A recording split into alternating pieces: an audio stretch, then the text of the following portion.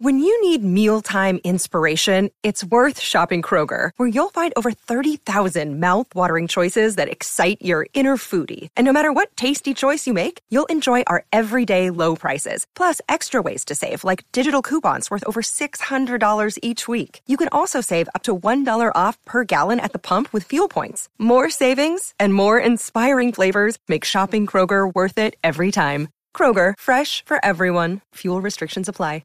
Jeff Howe's Longhorn Notebook. A Longhorn Notebook brought to you by Erin Bowersock, your home loan expert, your Longhorn lender. Check her out on the web at bowersockteam.com. Jeffrey joins us now from across town, and I'm so glad we got the mystery of Jabari Rice's shoes solved, so folks can take a lot of relief in that, knowing that he did it simply because his LeBrons made his feet hurt. A lot of guys don't think about that kind of stuff.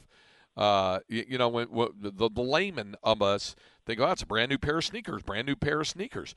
But I've had Rob Lazar, the equipment manager, tell me. I've had athletic trainers tell me, with regard to orthotics and a lot of these guys, the shoes, all shoes are not created equal, and they're not all alike. Some are different, and some just feel different on feet. I think we've all felt that with certain kinds of shoes. But for guys whose feet are so important to their success on the floor, it's a big thing. So at least we know that about Jabari. He's going back to the multicolored, right? Is that right? Got to have them things broken in, Craig. Yep. Mm-hmm. Yeah. True enough. Okay. What do you have for us during the? You have something else that you were going to get to us during this hour of the Notebook, correct? Yeah. Actually, this was for the flex segment, so I caught up with Dylan Disu in the locker room. And, Cam, is this going to be a one cut or two? Cam, I should ask you this before we got back on. But the flex one is by itself. The brother is a separate one. Okay, so I misunderstood. I knew about the brother thing. Yeah. I didn't know about the flex one. Okay, so that's good. Kind of a little crossover here from flex to Notebook. Go ahead.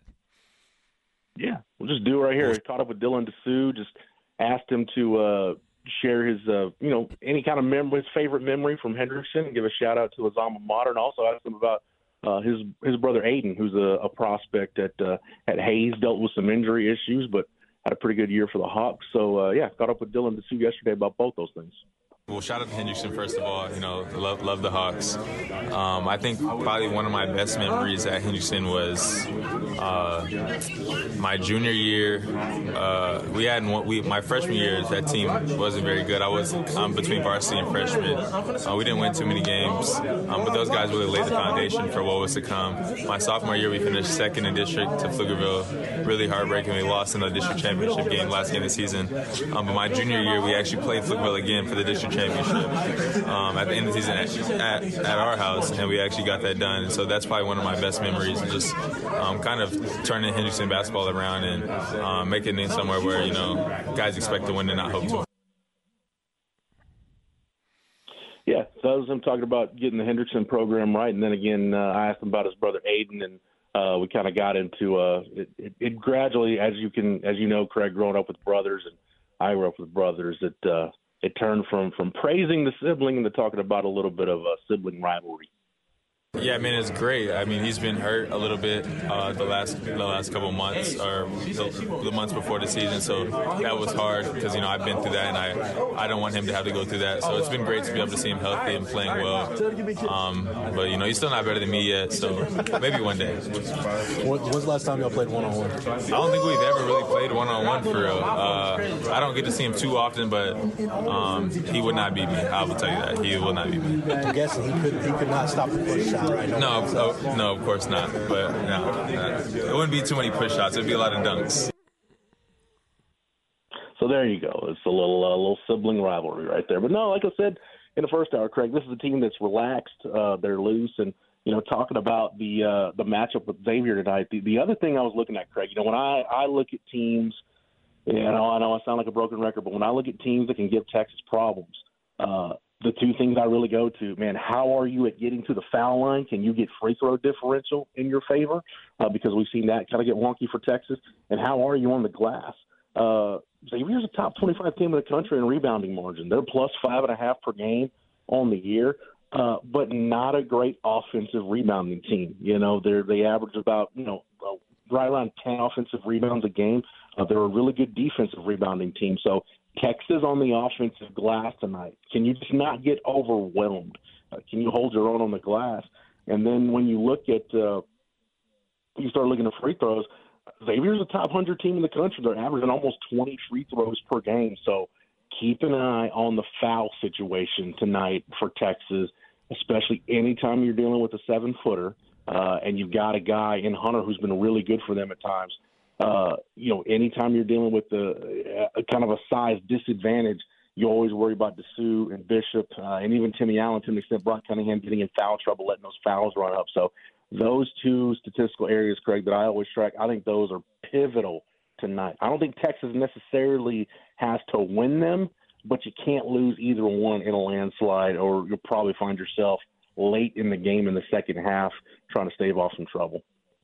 Yeah. At least hold your own in that department and don't have a big slide on that. No doubt about that. Jeff, there's a big baseball series this weekend between the Longhorns and the Red Raiders. Big 12 Conference opening series for Texas. Texas Tech has won 2 of 3 at home against Oklahoma State last weekend, so they've kind of gotten a jump on things. And really and truly, home field kind of bared its teeth last weekend. Baylor had been struggling, but the Bears took 2 out of 3 against Kansas State. And Oklahoma took 2 out of 3 from TCU and knocked TCU from the national rankings. And then, of course, Texas Tech beating Oklahoma State. So those are things, and we've talked about protecting the home field and all of that. I should let you know, I don't know if you have seen this or heard this yet, but word is kind of filtering down that one of the Red Raiders' best relievers, their junior right-hander, Brandon Beckel, will not be available this weekend, that he, in fact, received a 4-game suspension. The dugouts were worn last Sunday. He was down in the bullpen warming up and then pointed at a hitter and told him to sit down after he struck him out.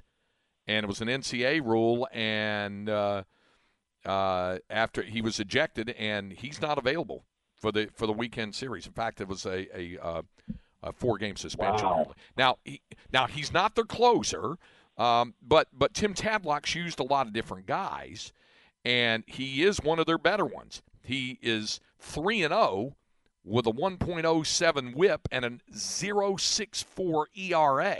So he's really, really good. And they can use him in closing situations. He doesn't have a save this season. They've got Andrew Devine and they got some other guys as well. But that's a pretty significant piece missing from the Tech lineup tonight and for the weekend series apparently. Yeah. And when you're talking about a 3-game weekend series, you're going to get pretty deep into that bullpen. So whether you've got the closer tag on you or not, or the stopper, as Texas will call it, yeah, you were going to be used at some point. The thing for me, Craig, in this deal, and then look, we've seen the bats come along for Texas in this 11-game winning streak. I really want to see how much David Pierce utilizes the short game this weekend, because the one thing when you look statistically, playing at Dan Moss Field with the wind blowing out, it's a typical Tim Tadlock Texas Tech team. They're going to score a lot of runs. The power numbers are going to be there. But, Craig, they are number 244 nationally coming into the weekend in team fielding percentage, 956 in team fielding percentage. So does David Pierce utilize the short game? And those guys at the top of the lineup, towards the top of the lineup, Eric Kennedy, Billy Campbell, your guys that can really do a number in the running game and put pressure on our opposing staff. Those guys getting on base is going to be pivotal. And I've got to think, just knowing how Coach Pierce naturally is, just wanting to put pressure on people, wanting to try to steal bases, wanting to force the issue.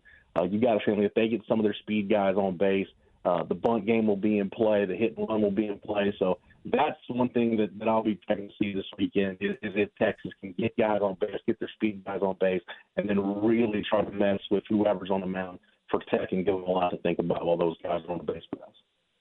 There you go. All right, there's our Longhorn Notebook for this hour. Hey, I'll see you over at the arena in a little while for this thing tonight.